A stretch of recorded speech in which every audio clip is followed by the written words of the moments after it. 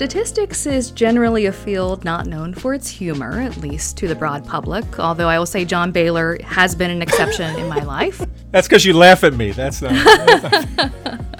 It's a shame, though, because humor is a way to make complicated subjects like statistics or big data accessible to general audiences. The intersection of humor and stats is a focus of this episode of Stats and Stories, coming to you from the annual meeting of the Royal Statistical Society. I'm Rosemary Pennington. Stats and Stories is a production of Miami University's Departments of Statistics and Media, Journalism, and Film, as well as the American Statistical Association. Joining me as panelists are John Baylor, Chair of Miami Statistics Department, and Brian Tarran, editor of Significance magazine. Our guest is writer, comedian, and presenter Timandra Harkness. Harkness writes and presents BBC Radio 4 documentaries, including the series FutureProofing and How to Disagree. And Are You a Numbers Person for BBC World Service? I frankly am not. She formed the UK's first comedy science double act with neuroscientist Dr. Helen Pilcher, and has performed scientific and mathematical comedy from Australia to Pennsylvania with partners including stand-up mathematician Matt Parker and Socrates the Rat.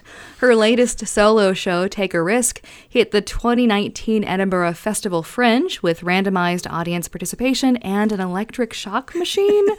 A fellow of the Royal Statistical Society, she's a founding member of their special interest group on data ethics.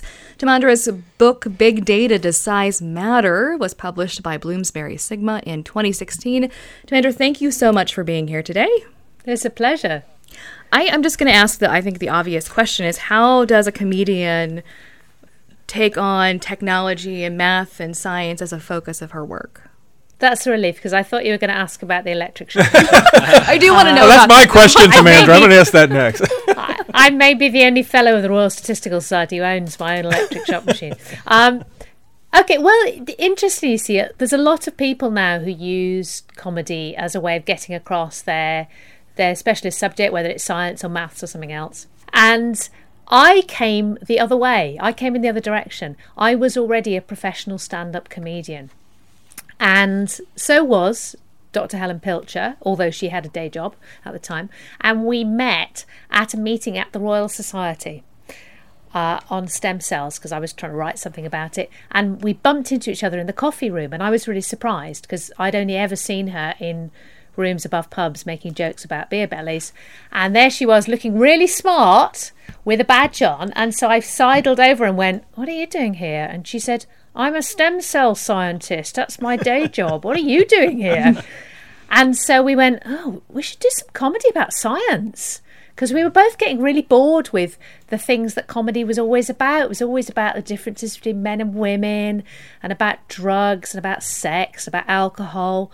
And we just wanted to do some comedy about something more interesting. Although, ironically, when I look back at the things I've done comedy about, I have actually done now comedy about the differences between men and women and sex and drugs, but from a scientific and mathematical point of view.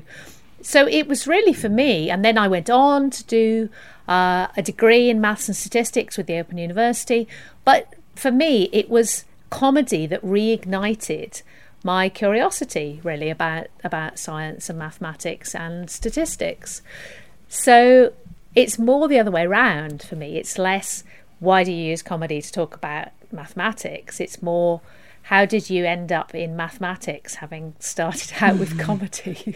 I think there's an element of you have to change hearts before you change heads, and that the comedy is opening up to message. It's engaging and getting excitement and interest. And if you can get the interest, then the messaging can also be connected to it. So all of that is true, I think, and a lot of people do use it for that. But absolutely genuinely, for me, it was the other way around. I like doing comedy because I like making people think. That's absolutely true. I always have. I've always been more interested in the kind of comedy where people laugh and then go, "Ooh, it's interesting. Why did I laugh at that?" Because it opens people's minds up a bit. It catches them unawares. And also, of course, it's enjoyable, which is always a plus.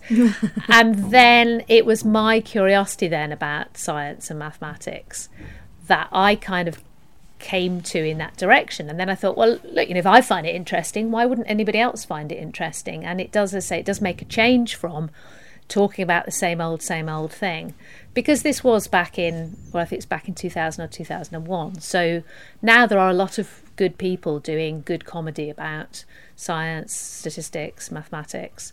At the time, we genuinely were the first two people in the UK. I think there were a couple of guys in Australia doing it, and everyone else had exactly that. You do comedy about what? So how do you make people think with an electric shock machine? What's the... Yes, thank you. The electric shock machine, I first got it when I did a show about brain science and gender, co-starring Socrates the rat, whose job was to be male and a rat. And one of the differences that psychologists find, on average, between populations of grown-up men and women, is that, on average, men tend to be more open to taking risks. And I wanted something that I could demonstrate this very graphically to the audience, preferably with audience participation. So I wrote to a psychologist friend of mine and said, "You do research into pain, don't you?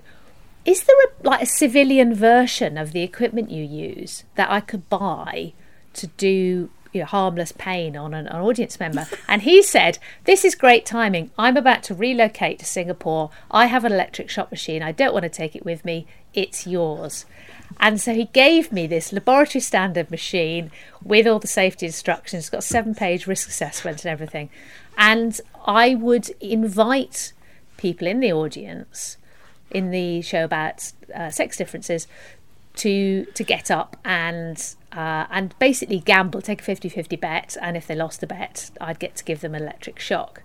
And if they won the bet, they got to give me an electric shock, and I gave them some money. And I have to say, whoever was flipping the coins on that, who was another audience member, let's just say I look back at the end of the tour and I was well down on money and electric shocks. So I don't think there was fair coin action going on there. And then when I went on to do a show about risk, this was a very obvious thing. And I would, again, I used it for gambling, to let people in the audience think about their own decision making around risk.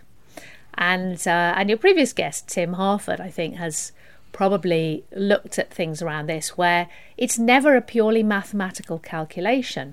There are always psychological elements. It's never just about going, well, on average, I will win if I do this, because you might say, well, I'm prepared to take quite a large risk of a very small electric shock, but I'm not prepared to take even a very small risk of a very large electric shock, because there's a kind of maximum amount of pain that I'm prepared to risk. Mm-hmm. And so it was really, I would get people randomly selected from the audience and offer them the chance to do this gamble about whether to get an electric shock or not, as a way of saying, look, whenever we make these decisions, it's not just about can you do arithmetic in your head. It's always in the context of much wider decisions that we make. I love that you phrased it harmless pain. Yeah. I would not do that, because any pain to me feels harmful. Oh, well, there is actually, I had to get people to sign a consent form because people with a pacemaker, for example, it's very dangerous for them, and certain other medical conditions. Also, it really ups the ante on stage when some audience volunteer is having to read a consent form and sign it. It ups the fear level, which makes the whole thing more dramatic. And it also gives them a little point where they could elegantly back out. If they're having second thoughts, they could read it and go, no, I've got a medical condition. No, I can't do this. In reading through your big data book, I mean, I really liked the historical tour of kind of thinking about data in society and in statistics, and also about computing and how that emerged. And then you have this organizing statement here of data, where you touch on these different components. Could you kind of summarize for folks that haven't read it how you've organized your thinking about big data? Oh, my backronym. Your backronym. Yes. Backronym. Yeah. No, I thought everybody knew this word, backronym, which is where you want an acronym. So you want a word that spells out your ideas, but then you reverse engineer it to get the word that you wanted. So I thought I would do this so that I could get data, D-A-T-A. Now, obviously, big data is partly big. There is a lot of it. That is part of the point. But I thought it's not just that. It's not just that there's more of it than there used to be.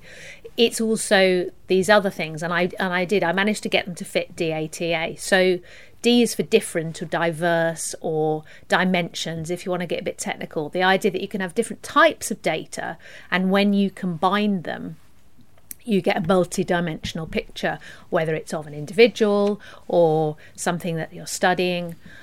So, I mean, the best example I got from that was a brain scientist called Professor Paul Matthews, who said, if you have lots of brain scans, for example, he said, I have brain scans, but if you have lots of brain scans, that's just large data. Big data is when you combine the brain scans, the patient records, the postcodes where the patients have lived, the weather records of those postcodes, and then you put them all together and you ask a different question from what the people were collecting the data for. In his case, he wanted to know how many hours of sunshine had the patients had. Did that correlate with the progression of their illness? So that's D, so it's diverse, different dimensions. A is for automatic, because so many things we do now just automatically generate data, so you almost like collect it by default. T is for time. Because things are collected pretty much in real time, it lends itself really well to making a time series, and you can project that into the future and see how things are going to change. And then the other A is for AI, for artificial intelligence, because the programs used to analyse the data very often are what you might call artificial intelligence. I mean, I don't want to make claims that it can think, but there's an element of unsupervised processing where instead of saying follow every step in this program, you say to the computer, I want you to sort these brains into sick and well, or male and female, and I'm going to give you one data set that's pre-sorted, and I'm going to let you deduce the rules that you need to follow to sort the rest of the data. So that's different, diverse, automatic, time, and AI. On the subject of algorithms and AI, I guess you've been doing a lot of writing recently on the off-qual algorithm. I think I saw, was it a tweet that you said about you've become a overnight expert in off-quals algorithms? So for US listeners, this is where in England, in the absence of exams because of COVID-19, grades were issued based on teacher or centre assessment. Schools and colleges submitted predicted grades. The government essentially ignored those, used an algorithm to produce some grades that were lower than what the students were expecting. There was a protest, there was a reversal. Enter Timandra to explain the situation more clearly. Well, you've explained it quite well, actually. Yes, this was a classic case where a radio programme rang up and said, we're covering this algorithm thing, could you come on and just explain how it works for us? And I said, okay, well, I understand algorithms in general. I could do a bit of research into this one and come on. And so did lightning research for 2 hours and came on the radio program and said, well, you would expect that if you're not holding the exams, then you would take the predicted grades that the teachers had given, which are often based on previous exams that kid has taken, at least as your starting point. But they didn't do that. They went, what's really important to us is that the overall pattern of the grades will closely resemble the previous 3 years. So what we're going to do is for each school, we will take their results for the previous 3 years and we'll get an average of those, and we'll say, okay, well, those are the grades that your school is going to get this year. This pattern, so many A's, so many B's, and so on. And then, okay, how are we going to decide which kid gets which one? Well, we'll get the teachers to rank them in order from best to worst. And then we've already got this selection box of grades that we've decided your school is getting, and we'll give them out in that order from top to bottom. And that was what they did. The only role that the kids' exam results, that the actual kid getting this result out of the algorithm, the only role their previous exam results played was as a whole class, as a whole group, they would say, if they have done spectacularly better or worse than previous years, then we'll adjust it upwards or downwards. Or if they were in a very small subject group, at which point, if they were like 10 or 8 kids in a class, Ofqual went, yeah, okay, it's probably not fair then to just allocate them the same as previous years. So in that case, we will take them into account. But I just thought it was A, an astonishing decision, and B, also horribly typical, in fact, of the way a lot of algorithms work that make decisions about us, that really they're minimally based on anything we do or are or have done, it's very largely based on what the population of people who are deemed to be like us have done in the past. Were you surprised that just to see those same issues coming up? I mean, it was 4 years ago your book was published, and you were warning about these sorts of things back then, right? We've not moved on a great deal, I guess you would say. Well, yes and no. I mean, I think we're a bit more aware of these things, but yes, it is a bit astonishing to see that the whole juggernaut, if you like, rumbles on the same way. And in fact, that's the thing that I'm interested in now, that I'm looking at now, is to say, well, let's get fixated on the technology here, because it's not like, it isn't like the technology is a robot that has arrived from space with sentience and say, I am the algorithm and I'm in charge now. Human beings build this stuff. Human beings decide what data to collect. This is all human beings doing this. The question really is, what is it about us? What is it about human beings here and now at this point in history that makes us so very keen to hand over decisions to algorithms? No matter how many times we see how flawed and how biased and how incomplete they can be, there still seems to be this urge to hand over human judgment decision making to an algorithm. You're listening to Stats and Stories, recording at the annual meeting of the Royal Statistical Society. Our guest is writer, comedian, and presenter Timandra Harkness. So you sort of talked about how now, we need to sort of step back a little bit from our trust in algorithms. I guess the question I wanted to pose is sort of why you felt compelled to write about big data in the first place. There's a lot of people writing about and publishing on big data. What was it that made you feel like you had to publish and write that book? Well, it started a few years before with me getting interested in statistics. And I doubt that Brian remembers this, but the first thing I ever wrote for Significance magazine was an article called Seduced by Stats, ? Which was probably about the time that Matt Park and I were doing the show called The Maths of Death on the Fringe. And it was because I was confused because, I really like maths. That's why I went back and studied it again. I've always liked it, but I've always realised that this is a kind of a minority sport, really. Most people don't like mathematics, and they'd be very happy to never have to look at it again. And yet, those same people were getting really excited about statistics. They were getting really excited about infographic displays in newspapers, what your previous guest, Tim Harford, was talking about. And I thought, well, this is odd because I like statistics. I'm quite excited about what you can do with them. But I know for a fact that all of you people really hate mathematics. So why are you getting so excited about some graphs?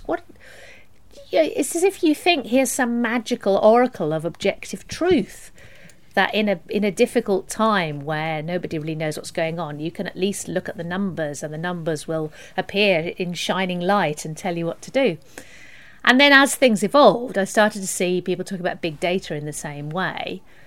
And I was thinking, well, again, the kind of mathematical side of me goes, this is really exciting. Can you really do all this stuff just by collecting loads of data and applying mathematical processes to it? Because that's really exciting if it can do all the things that you're claiming.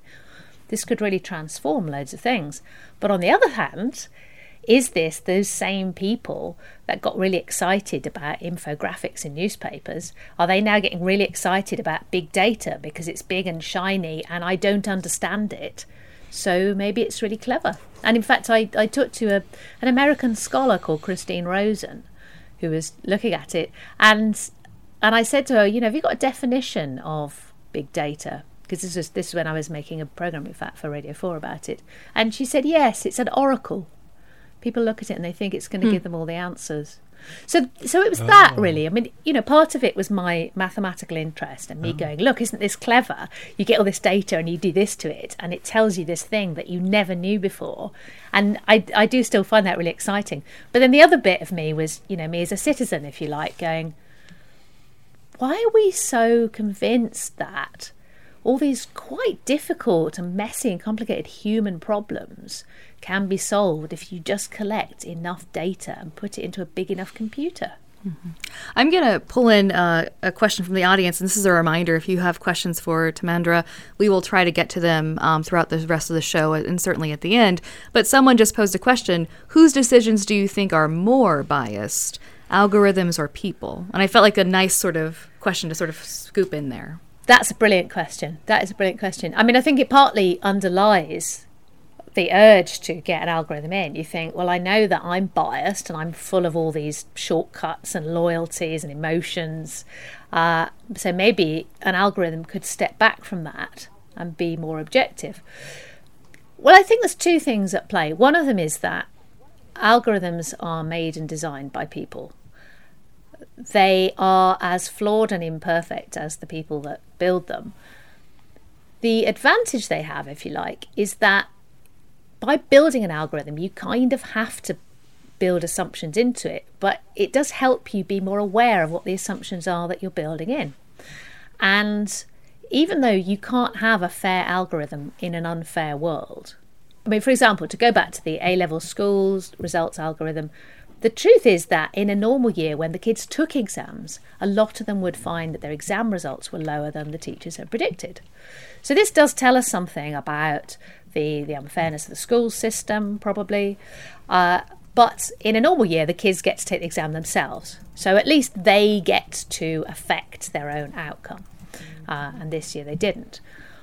So you can't actually have an algorithm that is going to dish out a completely fair result because the world is not fair. What you can do is say, okay, well, but we need to be explicit about what kind of fairness are we trying to achieve? Are we trying to achieve everybody goes in on an equal basis, in which case we know that what comes out will be unfair because it's an unfair world? Or are we going to say we want things to come out that look fair by some other measure, in which case maybe we have to adjust people and not treat them fairly on the way in? I mean, Ofqual were a bit defensive. They said, well, we have tested our algorithm by all these measures. We've tested them like, are poorer children going to be disadvantaged? No. Are boys or girls going to be disadvantaged? No. Are these different ethnic groups going to be disadvantaged? No. All these subpopulations are going to come out roughly as in the same state as they would if they'd taken the exams. So on a population level, they said, we've been totally fair. Look, every subpopulation has been treated fairly. It's like, yeah, but every individual hasn't been treated fairly. Mm-hmm.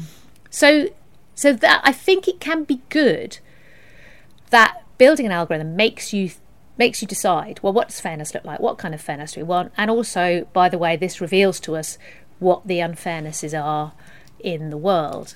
Mm-hmm. But the thing is, there's also this slightly underlying assumption that people are basically all biased and prejudiced and awful. And I think you have to remember the difference between algorithms and people is that a person can reflect on themselves and go, oh, yeah, actually I just caught myself assuming that, all boys were like this. But actually, even if the data says that on average more boys are like this, I shouldn't assume that of every boy that I meet, and therefore I'm going to change my attitude in future and deliberately try not to think that and deliberately set myself up so that I don't slide into those habits. Whereas an algorithm has no moral sense. An algorithm isn't going to go, that was wrong. An algorithm is going to do exactly what you programmed it to do. So, one thing about the algorithms, I wonder. I love this idea that you've raised this issue of turning over human judgments to algorithms. But I also wonder if it's how people sell algorithms and the results of algorithms. That perhaps they sell them as if they have this level of precision that they really don't have. That they oversell predict the precision and undersell the uncertainty and variability that are baked into this. Yeah, I think that's a point very well made. And again, it's like there is just the very basic thing of, especially if you're a corporate entity and you're designing an algorithm, you go, hey, our magic algorithm will help you do this. And you go, you've just given me 2 decimal places there. So that basically means you're making this up. I'm not going to take you seriously at all. And this is a problem sometimes, that you want to question how did you get those outcomes, and especially if they're private companies, they go, well, we can't tell you. It's a secret. It's our commercial secret. But the other thing is, I think that it's that uncertainty question, which I think is a much bigger question. I think we look to things that have numbers attached for certainty. I think that's one of the very deep appeals at the moment of statistics and data and numbers, is that the world is very uncertain, it's very unpredictable. It feels risky, even though actually it's safer than any other period in history still, even in spite of a pandemic. It's still a very safe period. But because it's hard to make sense of, because it's a world that's changing socially and politically as well as everything else, I think people feel very insecure. They feel fearful about the future. And they hope that numbers and data will give them something very definite. So you may know that the future is going to be awful, but at least you'll know it's going to be awful with mathematical precision. Whereas, of course, all statisticians know that approximately 95% of your job, two or three plots to either side, is actually just quantifying uncertainty, is saying, well, we think it's probably within this range, but the more you narrow that down, the less certain you can be about it. It's like, you could easily look at the whole of Britain and go, well, we're certain London is in there somewhere, but then the smaller the area you pull out, the less certain you are London is in it, unless you know it's London. So I think that being more upfront about uncertainty would really help in a lot of cases. Just we all need to learn to accept risk, not just in the sense of going out on your bicycle and getting in a terrible accident like poor Tim did, but risk in the sense that you don't know what the future's going to be, and sometimes you don't even know things about the present. We don't really know how many people have coronavirus. We can make an estimate by various methods, and we can have various figures and go, okay, well, these are different, but they give us a ballpark figure. But we don't know, and we probably never will know. And what we have to do is become better at making decisions, accepting that we don't know things for certain. And all we can really do is get an idea of roughly what something is and how uncertain it is. So we have Tim Harford still with us, and I believe he has a question for you, Timandra. So, Timandra, you've raised a couple of times the puzzle that we put so much trust in algorithms, and I wanted to ask you about that a little bit more. I mean, the A-level predictions thing is a really stark example. There's a situation where, if you put it baldly, the government said, we are going to cancel your exams because it's not safe, and then a computer will give you the grade that you would have got if you had sat the exams. Which, of course, when you put it like that, it can't possibly be true. So how is it that they managed to fool themselves into thinking that it might be true? How did the rest of us nod and accept, oh yeah, I suppose that'll do? And is there anything that we can do to have a more realistic view of what algorithms can and can't achieve? Because they've got their place, exactly. Of course. I mean, part of me hopes that the fact we had teenagers out on the streets with signs that saying things we probably can't say in a podcast, but they're very rude about what the algorithm could go do. I'd slightly hope that will actually sink in and people will go, yeah, a lot of this is just hype, and how could an algorithm ever possibly know that? I don't know. I do think it's less a sign of how powerful algorithms and data are, and more a sign of how much we lack in the human fields of politics, economics, philosophy even. I mean, we do have a government in the UK at the moment that is quite technocratic. Certainly Dominic Cummings is one of the chief advisors, is really, really keen on data and prediction and algorithms and getting more people into government that understand data, which, at one level would be great. It would be great if more of them understood stats and data. But there is a slight air of, well, yeah, if we get enough clever people, enough data in, that will give us all the answers. And I rather want to say, but you're the government. You should have ideas. You should have policies. You should have principles. You should have a vision of where you want to take this country to. And that's what's going to get us through. And data and algorithms, and however good they are, can only be a means to help us get there.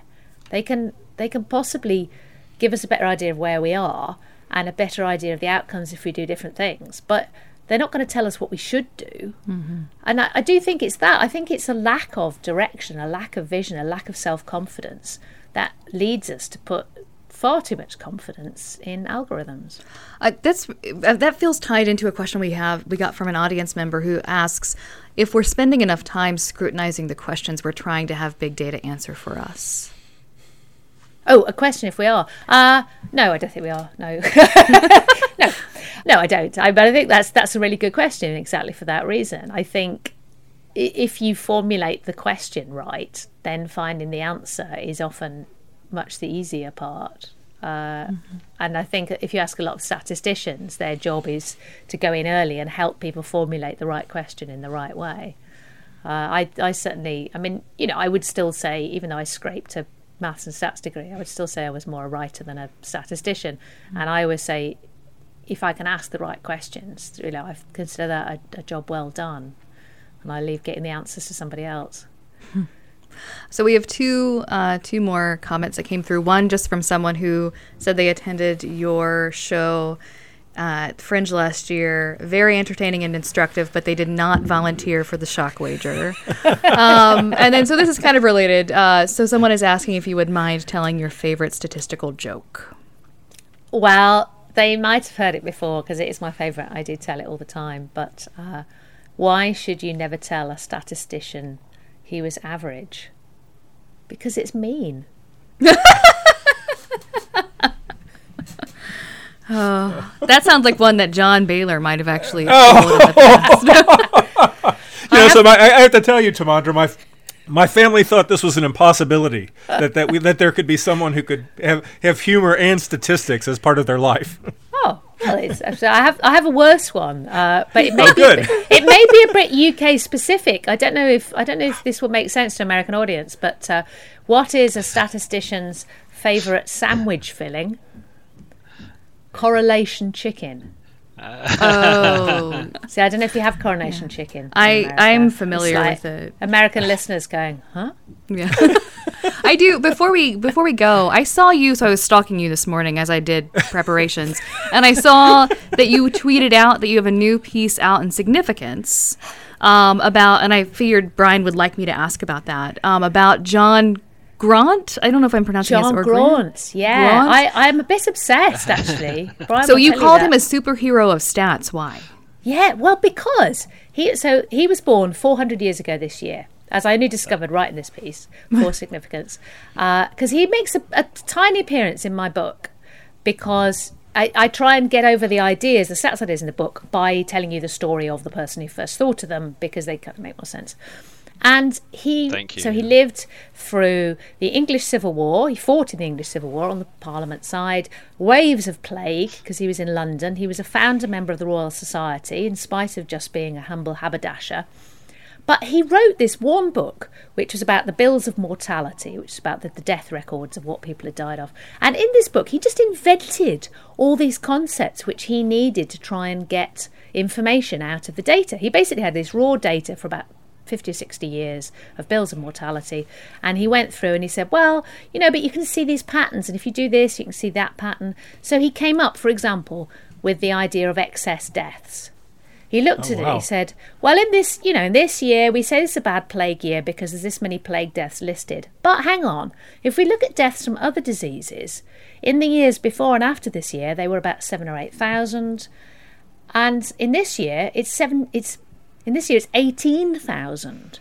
So where did these 10,000 other deaths come from? There must have been more plague deaths than were written down as plague. And so many ideas, which, he didn't have the language for it, but he basically invented a lot of statistical ideas. And yet there's not a statue, there's not even a little plaque to say where he lived.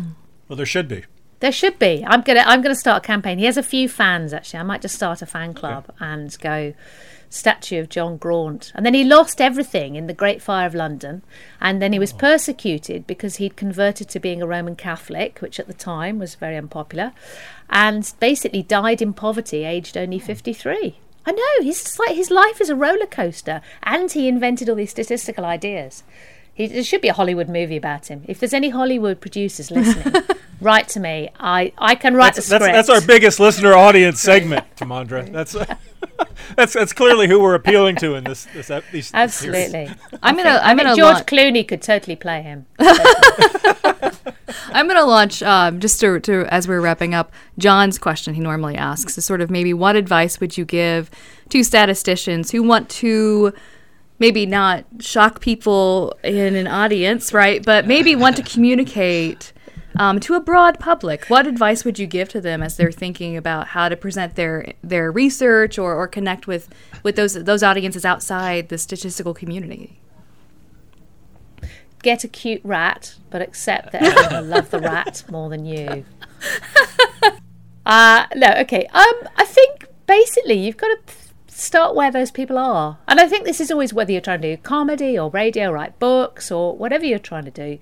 Just start where those people are. Listen to them more than you talk to them. Think about, well, what are they concerned with? What newspapers do they read? Have a look at their newspapers, see what the stories are, what the adverts are for. Those are the things that those people are interested in. Start from there and go to where they are. Look for things that will arouse their emotions. I mean, to take us right back to where Tim Harford started us off, it's the feelings that will grab them and make them care. If you can't make them feel something about what you want to talk about, then why would they give you any attention at all? Well, that's great, and thank you so much for being here today. That's all the time we have for this episode, Timandra. It's been an absolute pleasure. We'd like to also thank the Royal Statistical Society for allowing us to record as part of their annual meeting. Stats and Stories is a partnership between Miami University's Departments of Statistics and Media, Journalism, and Film and the American Statistical Association. You can follow us on Twitter, Apple Podcasts, or other places where you find podcasts. If you'd like to share your thoughts on the program, send your email to statsandstories@miamioh.edu or check us out at statsandstories.net. And be sure to listen for future editions of Stats and Stories, where we discuss the statistics behind the stories and the stories behind the statistics.